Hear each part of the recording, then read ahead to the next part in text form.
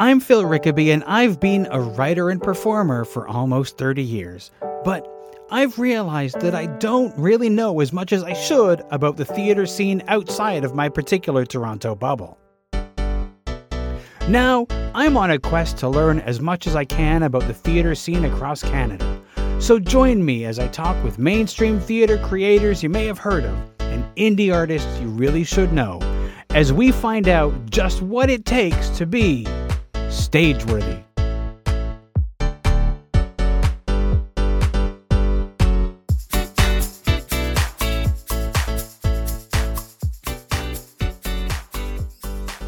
If you value the work that I do on Stageworthy, please consider leaving a donation either as a one-time thing or on a recurring monthly basis.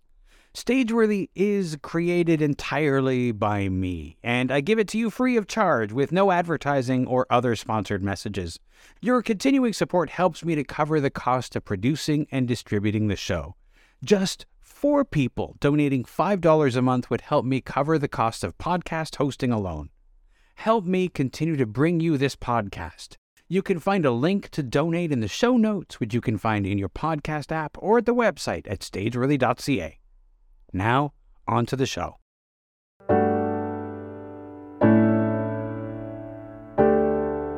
The months of November and December are when a lot of the festivals on the Canadian Fringe circuit hold their lotteries. And a bunch of performers just found out which festivals they'll be performing at this summer. I thought it might be fun to sit down with a number of Fringe performers and talk to them about the shows that they will be bringing to festivals near you.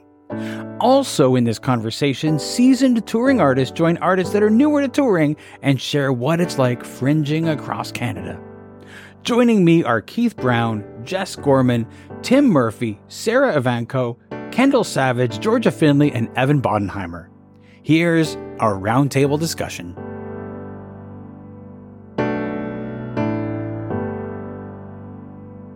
All right, I want to thank you all for joining me. All of you are artists who have almost, for some of you, just found out that you are part of the Fringe Festival, some Fringe Festival on the Canadian Fringe Festival circuit. We have a number of them, a number of you. I want to thank you all for joining me. So I want to start, I'll call each of you. If you don't mind, I would like you to tell me a little bit about who you are, what show you are going to be presenting at a Fringe Festival. Some of you may have more knowledge about that than others because it is early days as far as that goes. And what Fringe Festival or festivals that you'll be attending. I'm going to start with first person to my right with Evan. Hello, everyone. Thank you for inviting me, Phil. My name is Evan Bodenheimer. I'm a bipolar playwright from Toronto, Ontario.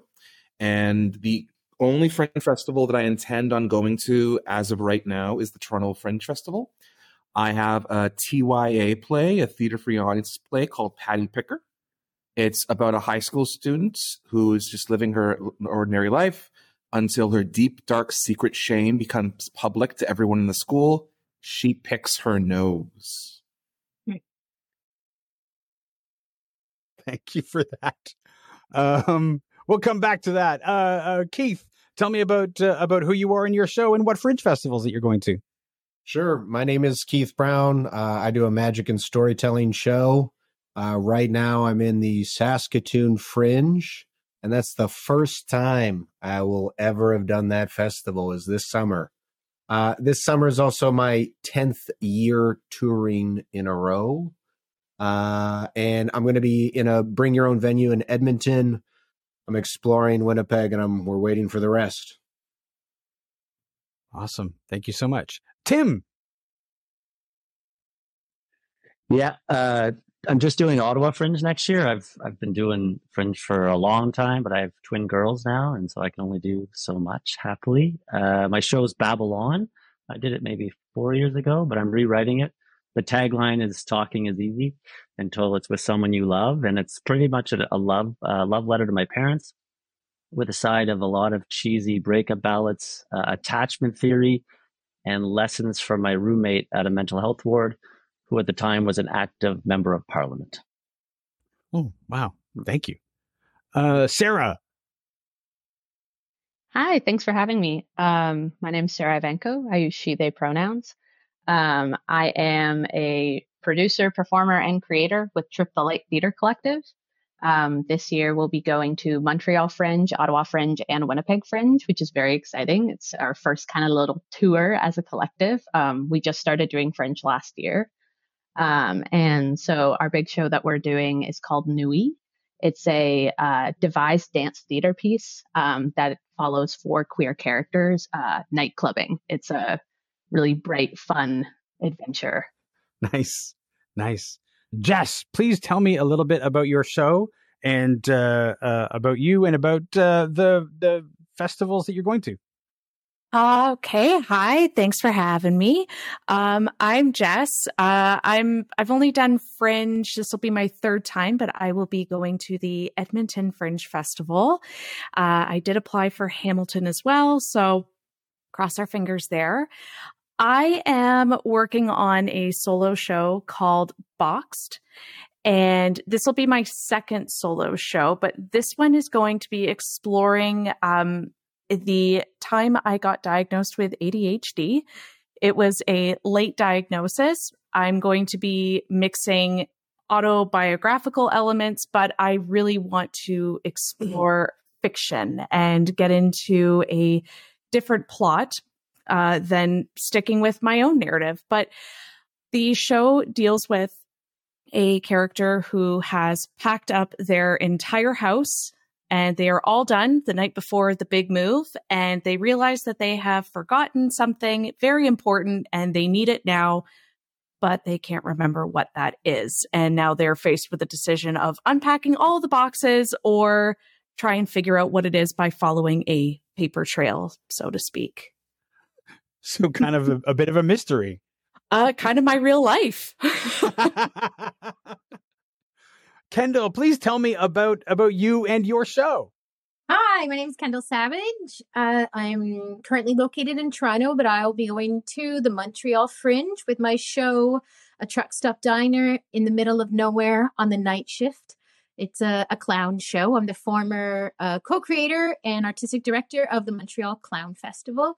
And it's someone looking for love on the night shift and a lot of Jell-O.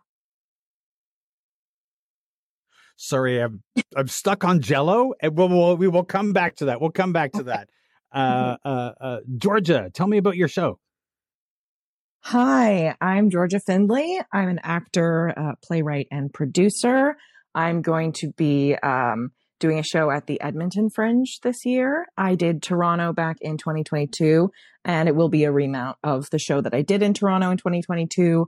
It's called Joan and Olivia, a Hollywood Ghost Story, and it is based on the real-life feud between old Hollywood movie stars Joan Fontaine and Olivia de Havilland, who were sisters who had this lifelong rivalry. And I kind of take a supernatural twist and see what they're doing in the afterlife, and if they're up to no good, and they influence some new children who move into their house. So it's a bit of a dramedy. It's got some high personal stakes, but also a lot of sort of quippy fun. That's great. Okay. There's a couple of things that I want to touch on from a couple of people. Actually, Georgia, I want to ask you about the fact. So the show that you did in Toronto, it was a 4-person cast. A lot of times when people tour, there's a lot of solo performing. There's a lot of maybe 2-person casts. You don't see a lot of 4-person casts, which is not a big group per se, but for a touring show, it's a little bit on the large side. What are your feelings about the logistics of that? And are you frightened? How are you feeling about that aspect of it so far? Well, I think I might be a little bit naively optimistic. I don't know. I mean, I understand that it is a bit more of an undertaking, and I do think about, if I only had to worry about, 1 plane ticket or 2 plane tickets for me and a stage manager. But something that is very reassuring for me is that when we did the show in Toronto, we had a very successful fundraising campaign.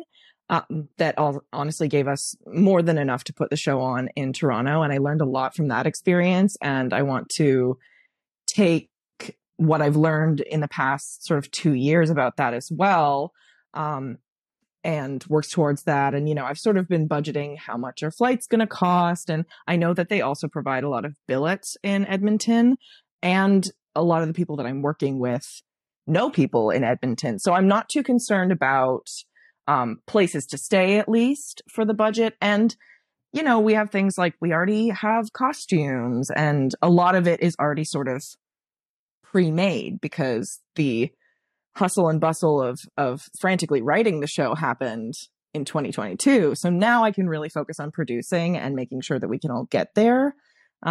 So I'm feeling optimistic, but check in with me in, 5 months, and maybe I will be singing a different tune, but I feel like we can do it, and I'm excited. And I think it's going to be really fun, a bunch of collaborators who enjoy each other and each other's work.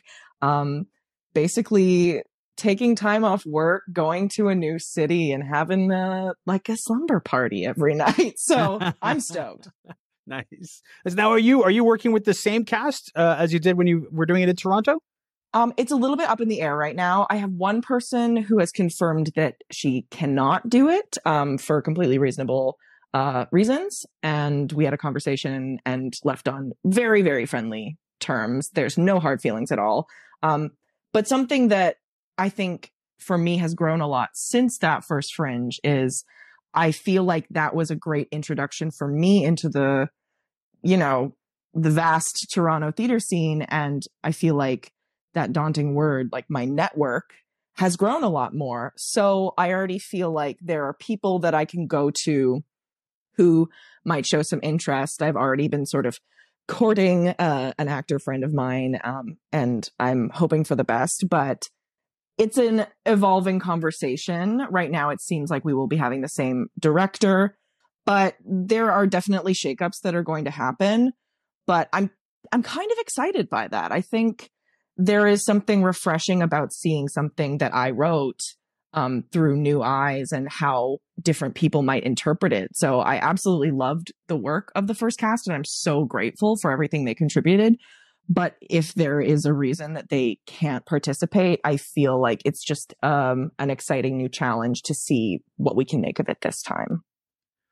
Now, on the flip side of that, Jess, you are going for your first time to Edmonton with a solo show that you're still working on, but you've done some Fringes before, but there's something different about this time. What's new about this time? First off, you haven't been to Edmonton before. What else is new for you in this instance? Well, I find that with my first show, this is step one. I performed that in London and Ottawa, and that was completely autobiographical from beginning to oh my goodness, I can't talk, from beginning to end. With this one, it's not so much that I don't want to present myself on stage. It's that I actually want the challenge of now developing myself as a character and seeing where these stories can go. Because this diagnosis came while I was on maternity leave with my little guy, and it was such a beautiful, wonderful, messy period of my life. There was a lot that I underestimated, like thinking that I could just jump right back into these projects that I love after 3 months, and that was not the case. But being able to explore that more with some fiction is new for me. And instead of taking it purely from a storytelling perspective of, I'm going to tell you little segments and they're all going to tie together nicely, I really want to explore the 5-act play in 60 minutes. So that's relatively new. And to take it to Edmonton, oh my goodness. What was I thinking? Well, I mean, the other thing is, I think that you mentioned that in previous times when you've traveled, you haven't like done a show, gone by yourself. And this time you're going in without your husband, without your usual support network. You're just going completely solo to Edmonton. Oh yeah, that's terrifying.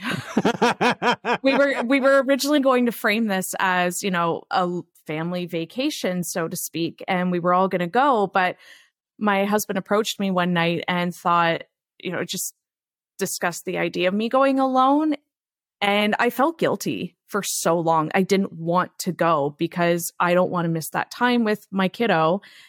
But at the same token, though, I feel like I need this as an artist. I need to have that. I've never gotten that before, to go venture off on my own. It's pretty exciting. I know that both Keith and Tim have done plenty of going off on their own for their time when they were on the circuit. With Tim, who hasn't, reducing the amount of fringes that you did. But when I was in 2012, when I was on the circuit doing a couple of fringes, you were very heavily into a yearly circuit. And Keith, 10 years on the circuit. What do the two of you have? Do you have advice that you could give to Jess for going in completely solo? I'll jump in. It's one thing I didn't realize when I started in 2009 is just and I know you've experienced it. I think more so, it's just the community is just they're so supportive. It's and I find Edmonton, it's very daunting. But yeah, I mean, from the first night at what is it, Next Act, I think, right? Is that what it's called? Or then Steel Wheels, and and I think actually maybe being on your own without your family as a new dad, I think it might be a blessing, actually, just that you can just go out at night and seeing other shows and supporting. That's the biggest, is meet as many people as you can. Yeah. Edmonton will definitely not be a vacation because it is the biggest, and you are working, and everyone you know will be there, and everyone you don't know, because you're going to meet them. But like, you're all so busy doing the thing that like Edmonton's one of the few times on tour that I'm like, hey, like, you're not going to hear from me for the next 2 weeks. Like, I'm going to be busy. You're going to have to check my social media to see what I'm doing. Or like, we're going to have to connect at the right moment when, I actually have a break and you're not talking to someone about your show and this and that. But also, like, as much of a grind as it can be, Edmonton isn't as big as it used to be since the pandemic. Like, they're not back at 289 shows. They were like 180, 190, which is still a lot, but it's not as much of like, oh my God, I have to talk to more people. I have to do this. I have to do that. And it can be a grind and it can wear you out, but also can be so incredibly rewarding beyond other festivals because it is operating at that level. And they do have a great community where like most artists go to Steel Wheels at night.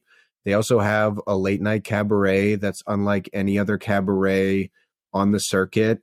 Montreal is like a close second, in my opinion, that they have similar things going on, but different. But like, you can go see an incredible cabaret show, see stuff with your friends, and there's always things to go see. And yeah, I know we've already talked in private a bunch about Edmonton, and you're welcome to ask me more stuff about that because I have like little ideas for Edmonton, kind of thing. So here's one: is Edmonton has a theater goers club. They have a giant group of people who organize meetups to go see shows year round. But during the Fringe, that's like their Olympics.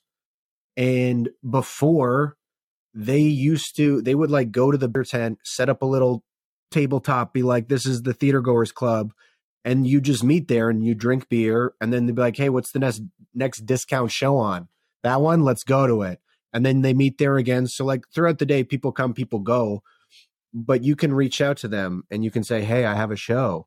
Would you like 30 tickets to it? And they will fill seats. Like I've given them 30, 40, 50 tickets before. And they're like, hey, can we have some more? And you're like, sure. Especially early on in your run. Like if you want to paper your house one time, these are the people who will help you. And because they're theater nerds and they go to all of the shows, they're going to be walking around talking about your show. So that's like a great partnership that you can make in Edmonton is find someone in the Edmonton Theater Goers Club, or ask me, because I have a person and I always just like connect artists to them, give them some tickets on a day that isn't the greatest or early in your run, and they will go out. I've been doing that for like 4 or 5 years, and it's awesome. Like, that's brilliant. Just absolutely brilliant that network even exists. Well, yeah, like Edmonton also has the pump up the volume, the comp tickets that they're like, you can give these out, and like I give one to you, and then you buy 2 tickets, whatever, it's a deal. But you have to find those people. You talk to one person and they bring 30 people to your show. It's like, it's a no-brainer to me. It's so much less effort than a lot of the marketing and hustling. And then you have a bunch of people talking about your show. Kendall, I'm going to go to you because, I mean, first off, you've got a whole lot of exciting stuff coming up. You know, being back in Montreal, which is sort of your clown heart, being at the head of that, the clown festival there for so long. In addition to, you've been touring a very successful turn to act.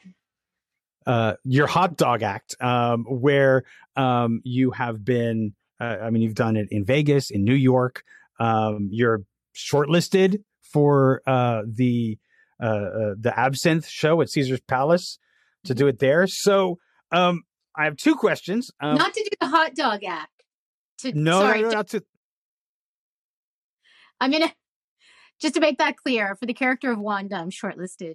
I actually have to retire the hot dog act for reasons that I'm not allowed to share. For those of you who don't know, I have a very notoriously fantastic hot dog act where I serve hot dogs out my vagina, and that it's a little out of context. I have been toying with the idea of doing it for the very last time at one of the midnight shows at Montreal, so it's going to be really special. But so the question that I have for this show in Montreal, is there anything you could tell us about what Jell-O has to do with this show?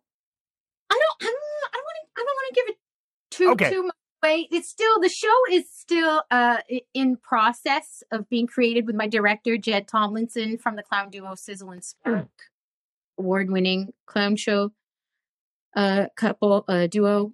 I have one of my hobbies is the passion for aspics. So aspics is any kind of vintage food that's been gelatinized. So because the show takes place in like a 1970s truck stop diner at about 3 a.m. in the morning, I'm just trying to include her world that we're creating on stage, time-related, era-themed recipes in the show, in that, and Jell-O, naturally, because of my passion for aspic recipes, was at the top of my list to use. As a child of the 70s, who grew up in the 70s, I do recall everything being in Jell-O at some point. So every kind of food that you can imagine went into Jell-O, and it was disgusting. Yeah. That's great. Sarah, you in this, as far as the group here goes, I think you're the only person doing a primarily dance physical show. Which festivals are you doing? So we are doing Montreal, Ottawa, and Winnipeg. Nice. Okay. Which is going to be a lot, but it's going to be really fun. Wait, Montreal and Ottawa? Because those two... yes, they overlap. They can overlap. I knew somebody last year who had to drive from Montreal to Ottawa to do their show in Montreal, drive to Ottawa to do their show, and then go back to Montreal. That's a big thing. How many people are in your cast? 4. So we have a 4-person cast, and then we have our stage manager and director that come with us. So it's a big group of us, but it's a lot of fun. But luckily, we are Ottawa based. So a lot of us have gone back and forth to Montreal, and it's not too big of a deal. But we are super excited to bring Nui back. We did it at Ottawa Fringe and Guelph Fringe last summer. But but yeah, it's dance theater is a bit odd. Like there is a lot of like movement based and physical theater within it. And there are specific just solely dance numbers. But we have a lot of like just dialogue scenes. We have musical scenes. We have scenes where it's just regular dialogue and we are walking, but doing really weird movement at the same time while having this conversation. Um, I really like it. It's a really dynamic like art style. It's not something I had done before. I've only about like 2 years into it at this point. But yeah, it's a lot of fun, and I'm very excited to be bringing it to so many cities this summer. Nice. Is this your first time doing a tour of any size? I would say depends what you constitute a tour. Last summer it was only 2 fringes, and one of them was Guelph, which is fairly small. It's only about 4 days, but it's lovely, lovely community Guelph Fringe. I cannot hype them up enough. But yeah, this will be like our first big tour. Nice. I personally consider anytime you leave your home city to be a tour. Yeah. So that's one city, that's a tour. Evan, I think that you were the only person in the group that is doing a theater for young audiences show, and you're doing that at the Toronto Fringe at the Kids Fringe there. What's your Fringe history like as far as like producing shows at Fringe festivals? This is the first play I will have done ever since graduating university of any capacity, of any kind. I have not done anything in the last 10 years but read and write. So in terms of my first Fringe, this is my first thing. Okay, big deal. Big deal. Congratulations on that. That's awesome. That's awesome. Yeah. So what I'm going to ask you, what was the impetus for submitting this show, to try to do this show? Well, about 6 months ago, I got into contact with a local TYA touring company, and we just hit it off. And I said, I would love to write something for you. And so I came up with a first draft in about 48 hours, and they said they loved it.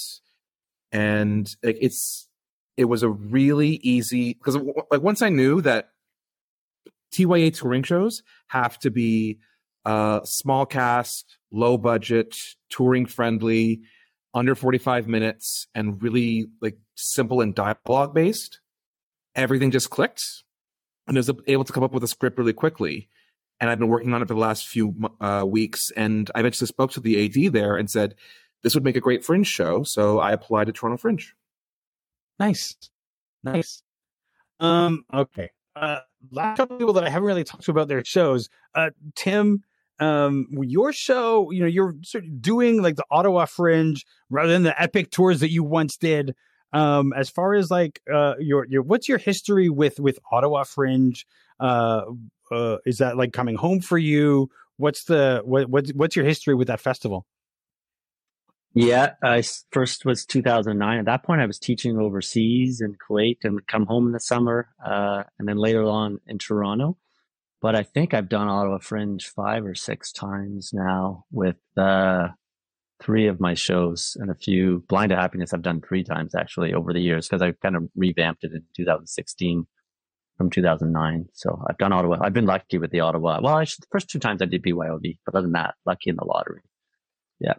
And it's nice to be, I've been home for 4 years now back in Ottawa. So it's nice to be back performing regularly at the Ottawa Fringe. Yeah. Yes, thank you. Mm-hmm. Keith, as far as you are doing, as far as you're doing one Fringe festival this summer. No, you're doing Edmonton. You're doing are you doing it at the French school, or is it a different video? Yeah. So I got pulled in Saskatoon for the first time, and I'm going to be in the French Quarter Hub, which is run by John Patterson. And I'm going to be in Campus St. John, which is across the street from like Looney Theater and La Cité Auditorium, where that like half circle shaped building is. Yeah. I'm in like the school across the street. They have a nice auditorium there that's a little bit bigger. And yeah. If you're doing 2 Fringes, is this a small tour for you? Is this smaller than what you would normally do? Or is that, and of course it's just the luck of the draw, right? And that's the thing. It's very stupid that we have a business plan that relies off of someone pulling your name out of an actual hat. And like, congrats on getting in Toronto. 800 people apply, 80 to 90 get in. Yeah. So yeah, like it's not like the odds are in your favor, but they're meant to be there that way, right? So yeah, I didn't get into Edmonton, and I've done BYOV before, as well as like that's actually what I did my first year there, and took all my Winnipeg money and kissed it goodbye. But now I've been enough that people will come see the show, which is nice, and it's worth taking that extra risk. But yeah, I'll be in the French Quarter for Edmonton. But part of it is because of it is the draw. Like I think the most, I'm looking it up, is what I'm doing right now, is the least I've ever done is one in a summer. And that was the pandemic year. Like that was 2021, because Edmonton was like the only festival doing stuff. Beyond that, I think 4 is the smallest number, and then the most is 7 in a summer. So yeah, this is like a smaller tour, as well as I really want to hit 5 this summer, because that'll bring me to 50 festivals. So I'm like, I was like, it would be real nice to hit 50 on your 10th anniversary of touring. But yeah, we'll see what the lottery gods have in store for me. Absolutely. I think, Evan, you had something that you wanted to say. Yeah, I do agree completely with what Keith says about the hat-based fortune of your of the lottery. That being said, the Toronto Fringe did something very particular this year that I thought was quite interesting. For anyone who applied to Toronto Fringe this year, you could apply to the general lottery, the Ontario, the national lottery, the international lottery, and then they have subsections for demographics. But there was like the dance one, and then there was one specifically for TYA, specifically for teens TYA, specifically for, I think there's one for BIPOC as well. So while there was like 800 or so people who applied it generally for Ontario, I applied for the Teens Fringe, Teens TYA Fringe. Do you know how many people applied for the Teens TYA Fringe? Not a lot. 9. Okay. Do you know how many people from that 9 got in? 4. The And odds are 5 pretty on the good way. for that one. Mhm. Odds are So pretty if you good for had that a one. Teens Toronto play, your odds were 1 in 9 of getting it. Their Which category, I think is interesting. they also do have the diversity lottery, where they're having anyone from a minority like be chosen first. Yeah. And then after they have 50% goes towards this marginalized community lottery. And then once they do that 50% of the slots available, then they throw everyone's names in.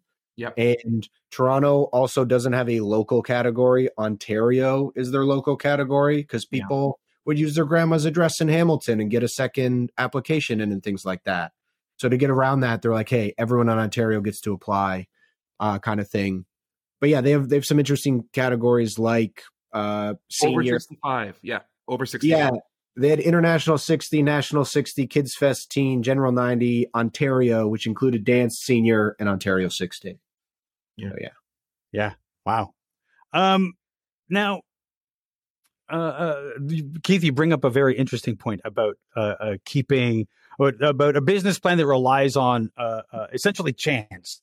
There are 2 reasons to do Fringe. Number 1, you would like to get your work seen. Number 2, you would like to not go bust. You would like to make some money. You're probably not going to make a lot of money, but you would at least like to break even, which is hard to do with a business plan if you're not sure what your if you're even going to get into fringes and things like that. In Europe, they do it a different way, where you apply to a venue and you pay the venue. Although a lot of times people will say that the only people who make money in those fringes, especially say, for example, the Edinburgh Fringe, are the venues. So there's like there's a bit of a give and take there. Do any of you see a better way than the lottery for selecting Fringe, or is lottery basically, I think, the most egalitarian thing that we have? I guess the better question is, how would you choose? Yeah, like one of the tenets of Fringe is that it's uncensored, like it's raw, uncut kind of thing. So they don't go, hey, we like you, we don't like you, we like you, we don't like you. Whereas the like Edinburgh, Australia, Hollywood Fringe, those venues curate themselves, and you're like, hey, I'll pay you for a show a day, and I want 7 o'clock or I want 9 o'clock. You have the same time slot, Right. the entire month, and those festivals are massive. Whereas the Canadian ones, like there is like a magic to having your name drawn. I'm like, oh my God, I got in. There are also ways around that, like bring your own venue, where you find your own venue and you show up anyways. And not everyone has that. Like Toronto has the unconventional spaces, which is more, hey, my show can't be in a theater. It has to be in this bar, and here's why, or whatever the site specific thing is. But that's part of the beauty of it, is that there are people that you're like, oh my God, like there are people like Mike Delamont and Chase Padgett that are up there who are, or who have massive draw, who do Mervish, who you're like, why don't I see you on TV kind of thing, that they might not be there the next year. But you also have the person who is their first time doing the Fringe, and they get a shot and they get a crack at it, and they get to produce their show for a small amount than they would normally independently. And the Canadian ones, there's something special of like, hey, you get a noon, you get a midday, you get a 5, you get a late night, like you get a prime time. So like it is pretty equal all the way through, and you're going to get stuff that's great and stuff that's complete garbage, but everyone deserves a crack at it. So yeah. Sorry, I just think it's interesting in the sense of when it comes to how many people now are involved for shows and how they're chosen. There also used to be off fringes that would sort of tag on to the fringes, which I thought were pretty magical. And I don't know about all the fringes, but Montreal had this wild off fringe where anything went. And it wasn't part of the fringe. It was like the anti-fringe. And as I recall, years ago, Toronto had something similar. So you'd be going into these teeny tiny people's apartments where they had pushed all the furniture away, and you'd see this one woman show, and it would be fantastic. And I think it would be a lot more magical if some of those sort of events came back too. And that would give people more opportunity to perform maybe a little more interesting things too. Yeah. Toronto did used to have BYOVs in the same way that Montreal and a lot of and Edmonton, a lot of other fringes had. This is like maybe 15 years ago or more. They hated it. They hated the idea of somebody being able to pay to perform, to skip the line. At least that's the reason they give. Although they have had shows that they sponsor and do a fundraiser with, and they're not always upfront with what those shows are. So those people get like a prime shot into prime space when that occurs. But they did used to do it, and then they decided they wanted to go for something more like what they do now, which is the site-specific fringe. Again, not easy. Sorry, but I tried to apply for a site-specific last year or the year before, because I have several plays written in the back of a car. And they don't make site-specific easy at all to get into. It's shockingly difficult. And I think it takes, I don't know, I'm a bit of a anarchist in the sense that I want to see theater not just in theaters. Like Montreal a couple of years ago had a food truck pull out, and there was a puppet show, and they let someone do their show out of a food truck, which I thought was incredible. I want to see some more interesting stuff. I want to see a show in the back of someone's 1959 Nash Metropolitan car, which is what I wrote. I don't know. Orlando has had a bunch of shows in cars, so I think that's the city you got to do it in. I also do know with Toronto and their venues is they get a lot of grant money, whether that's municipally, provincially, or federally, to make the venues accessible. So any fringe proper venue must be fully accessible, and that includes washrooms. Otherwise, they won't put a show in there. And a lot of BYOVs, it's like, hey, this is a great spot, but there's stairs. It's not accessible, and they want to be more inclusive, and they have put a lot of work into their accessibility in the last few years, which I do really, really like, because not every festival provides you with those resources. No, and one of the things I remember a couple of years ago at the Winnipeg Fringe, they had their big awards. The Jennies occurred at a space that was not accessible. That happens upstairs. Big awards, I know it's not really that. It's like you get a donkey, but it was upstairs, and that was not an accessible space. So there were people who couldn't access it. As far as for those of you who are not what I would call who might be Fringe veterans, if it's your first time sort of like going out on your own, what is the thing that scares you the most right now? What is it that I mean, it can also be exciting because it's exciting too, but like it can be frightening. I know I am terrified of Edmonton as far as a performance thing. So those of you who are going to Edmonton, good for you. But as far as what you are nervous about or frightened of, tell me what are those things? I can say it right now. There's not a day that goes by where I don't say, I made the biggest fucking mistake of my life. What have I done? Oh my gosh.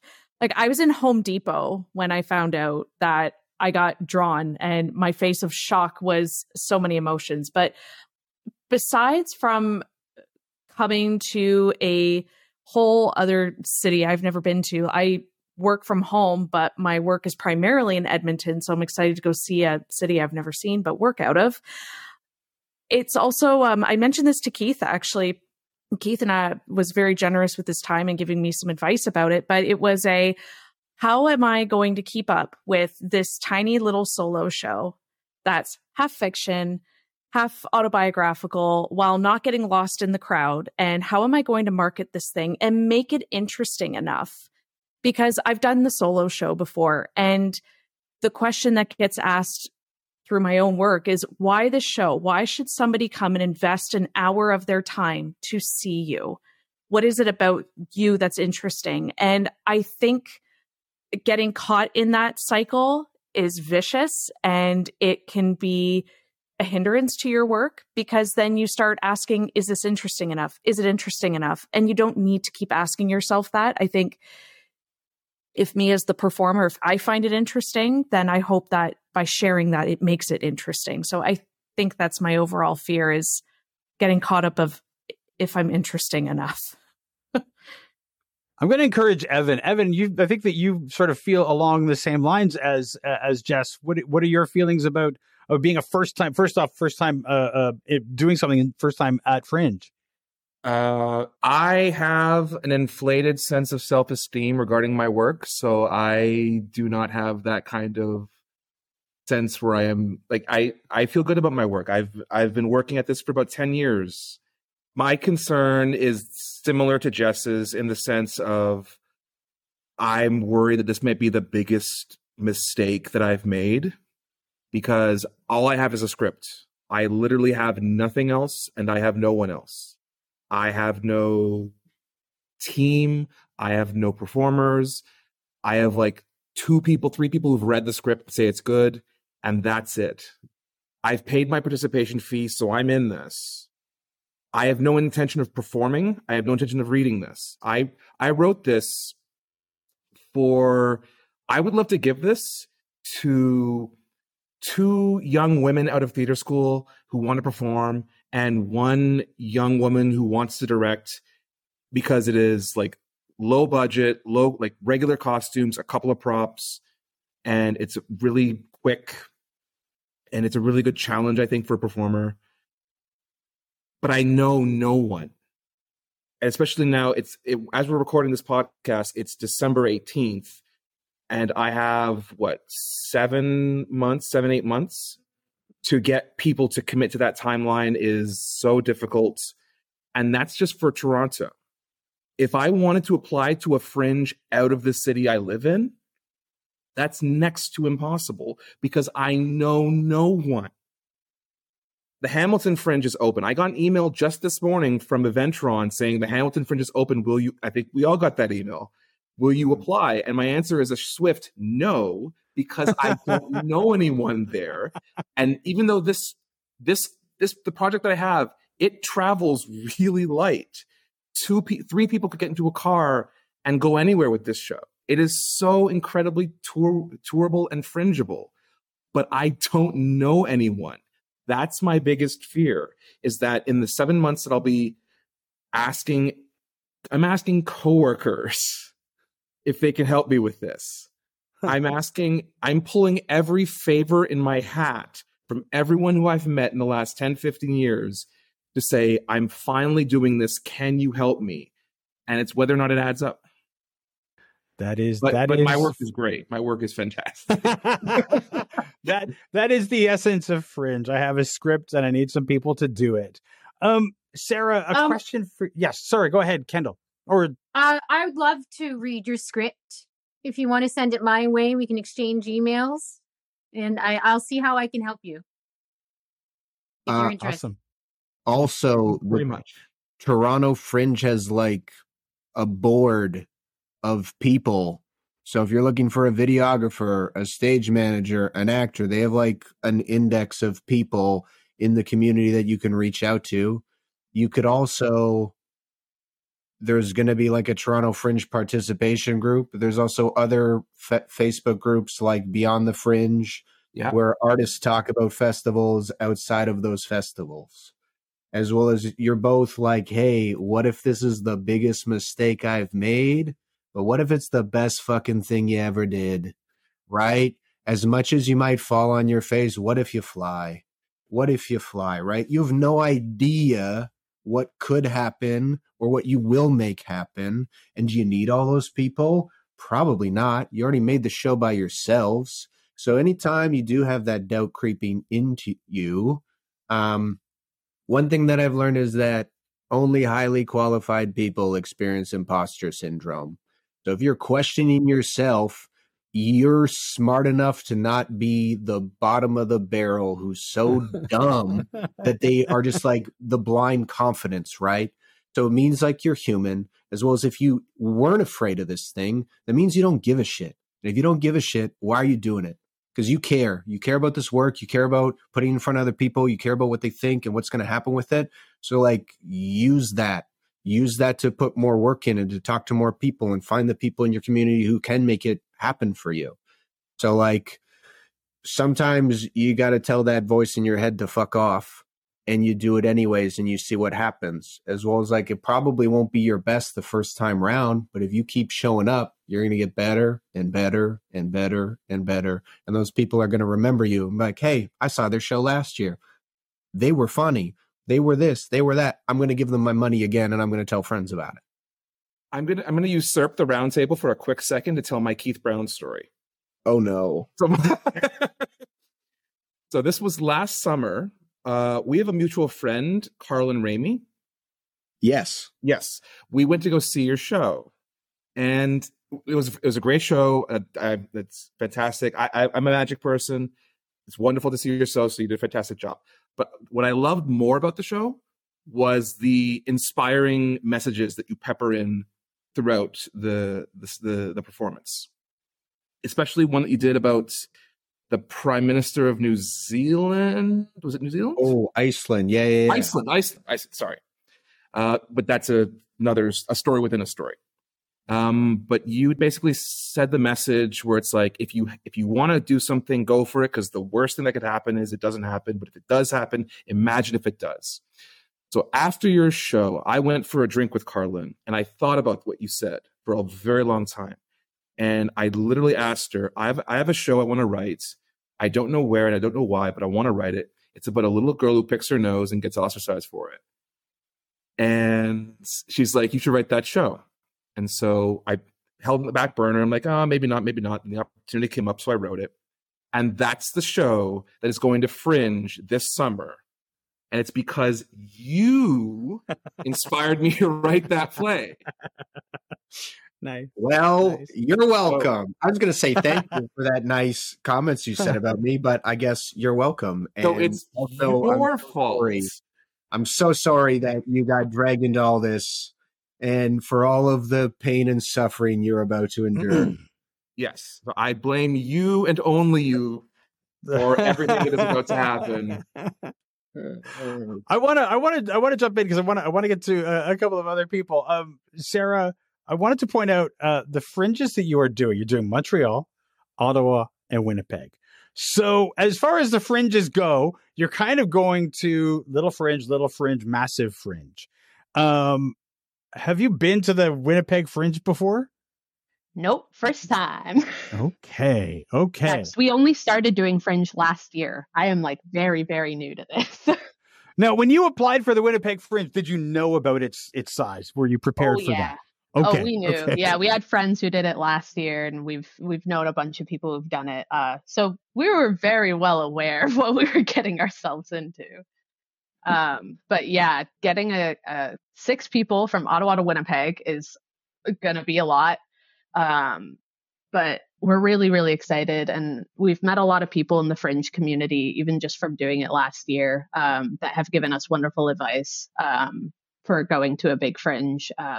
And our director, her name is Sophie, is probably the most marketed-minded person I've ever met in my entire life, and it's very in your face about it.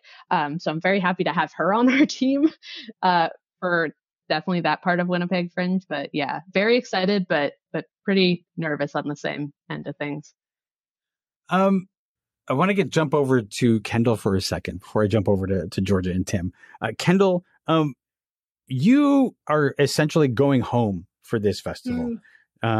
You are returning to Montreal after living in Toronto for a few years. What does coming home to the Montreal Fringe with this new clown show mean to you? Well, it's fantastic. I have no idea how excited I am because the clown community themselves haven't really seen me perform. I stopped performing clown to focus for many years on the festival. And the last time I really performed clown in Montreal was, at least the full show was 2013 or 2012. Goya Made Me Cry, my award-winning clown show at the Montreal Fringe. And then I went off to do my master's degree in clown in Edmonton, and then came back to Montreal and pretty much started producing and stopped performing. So I'm really excited to be returning as a performer and not as a producer. Like, I can't begin to tell you. It's magical. It's going to be magical. And I'm very fortunate that I already have like a huge community coming out to see the performance because they're also curious. And I'm counting. The show's not ready, but by any means, it's kind of gotten written a little on paper. So it's going to be really exciting, and I can't wait. I can't wait to go home. What does the Montreal Fringe, not just Montreal, but the Fringe itself in that city mean to you? To me, it means a really supportive, wonderful, safe place for people who may not often have the opportunity to perform. Like, Fringe itself is so vital, in my opinion, because sometimes it's the only performance someone might do for the entire year. And that sort of cathartic experience is what feeds the soul. Like, if I performed once a year, I'd be grateful. I'd be performing at all, probably. But my soul wouldn't be fed. So if someone doesn't have the opportunity for the rest of the years to do it, and they venture out and they get in, to me, it's just like this supportive, wonderful community for this healing catharsism that we all need to have. Nice. If that made any sense. Absolutely it did. Absolutely it did. I saw nodding heads.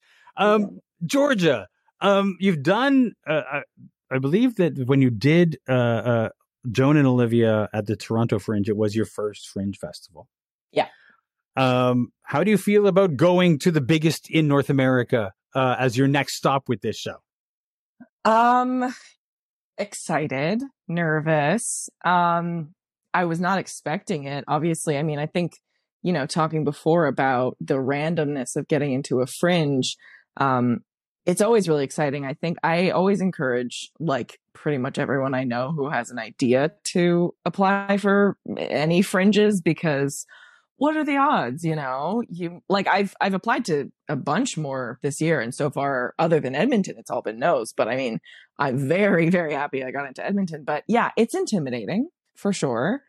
But I think a benefit of having done a production of it, like, I have a different kind of nerves, but they're more like, I guess, sort of logistical in the sense of, getting plane tickets for everyone.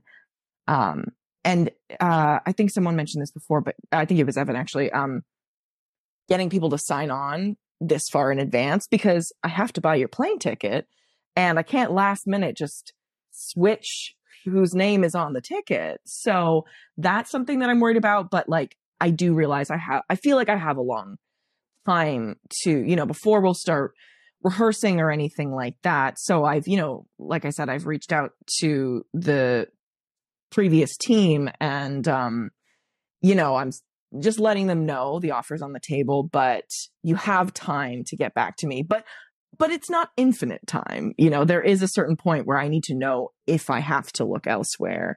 But again, that's why I'm so grateful that the person who had to pull out of it was able to tell me in December for an August show. Like, I'm so grateful for that respect and that forethought, because now I can start to brainstorm and start to, sort of court other people and see what's the right fit for this next iteration.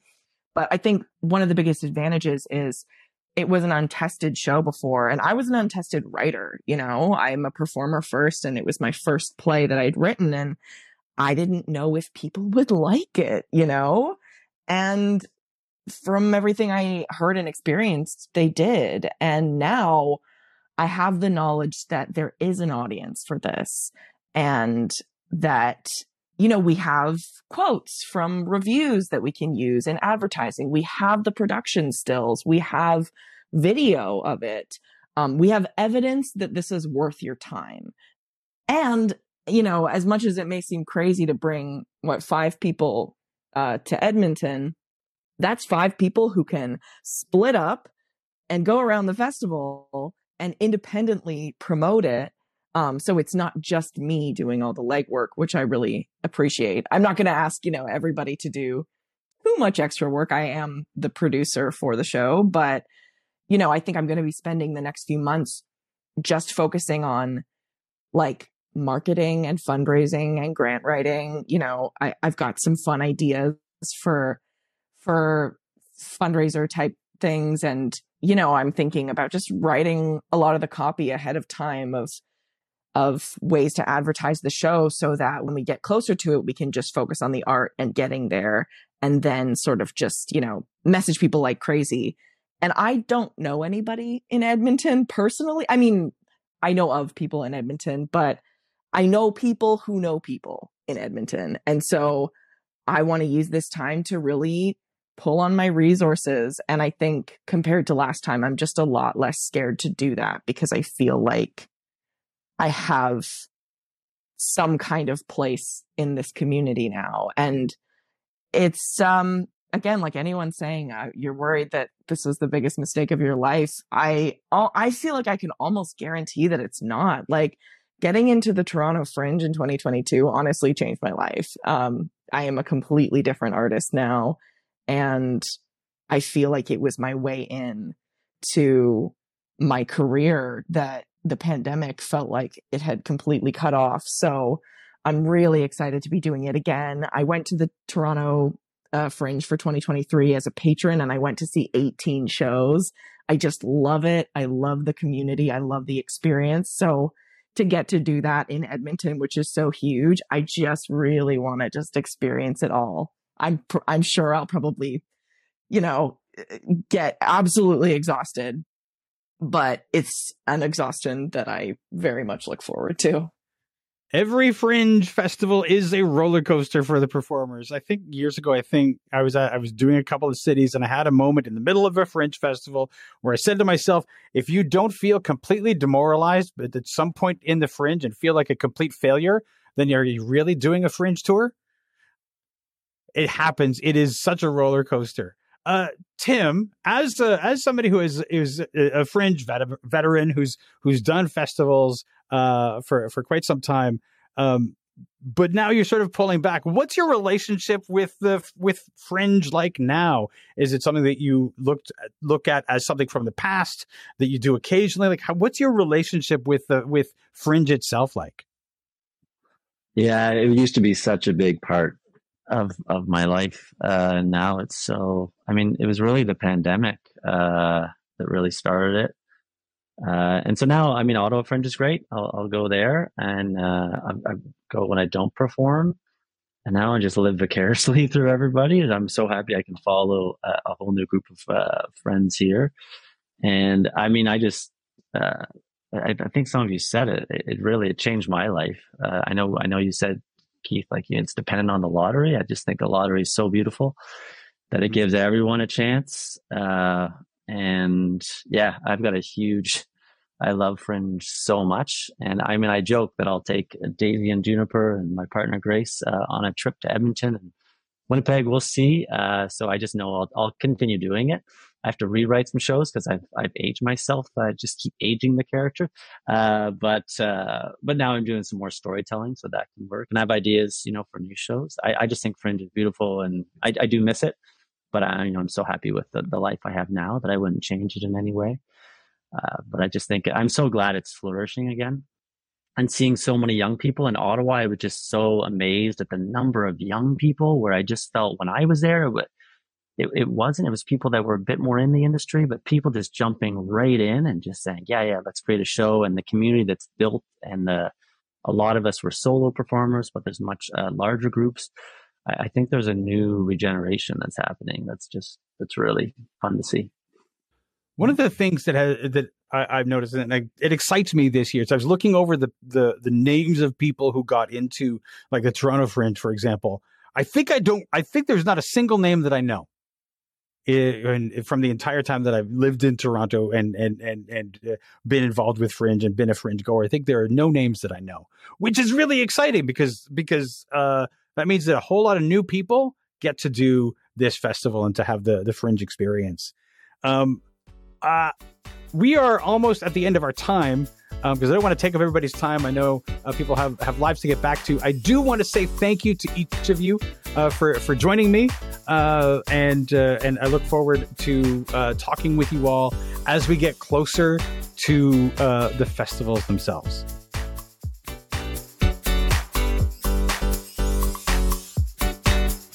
This has been an episode of Stageworthy. Stageworthy is produced, hosted, and edited by Phil Rickaby. That's me. If you enjoyed this podcast and you listen on Apple Podcasts or Spotify, you can leave a 5-star rating. And if you listen on Apple Podcasts, you can also leave a review. Those reviews and ratings help new people find the show. If you want to keep up with what's going on with Stageworthy and my other projects, you can subscribe to my newsletter by going to philrickaby.com/subscribe. And remember, if you want to leave a tip, you'll find a link to the virtual tip jar in the show notes or on the website. You can find Stageworthy on Twitter and Instagram at StageworthyPod, and you can find the website with the complete archive of all episodes at stageworthy.ca. If you want to find me, you can find me on Twitter and Instagram at Phil Rickaby, and as I mentioned, my website is philrickaby.com. See you next week for another episode of Stageworthy.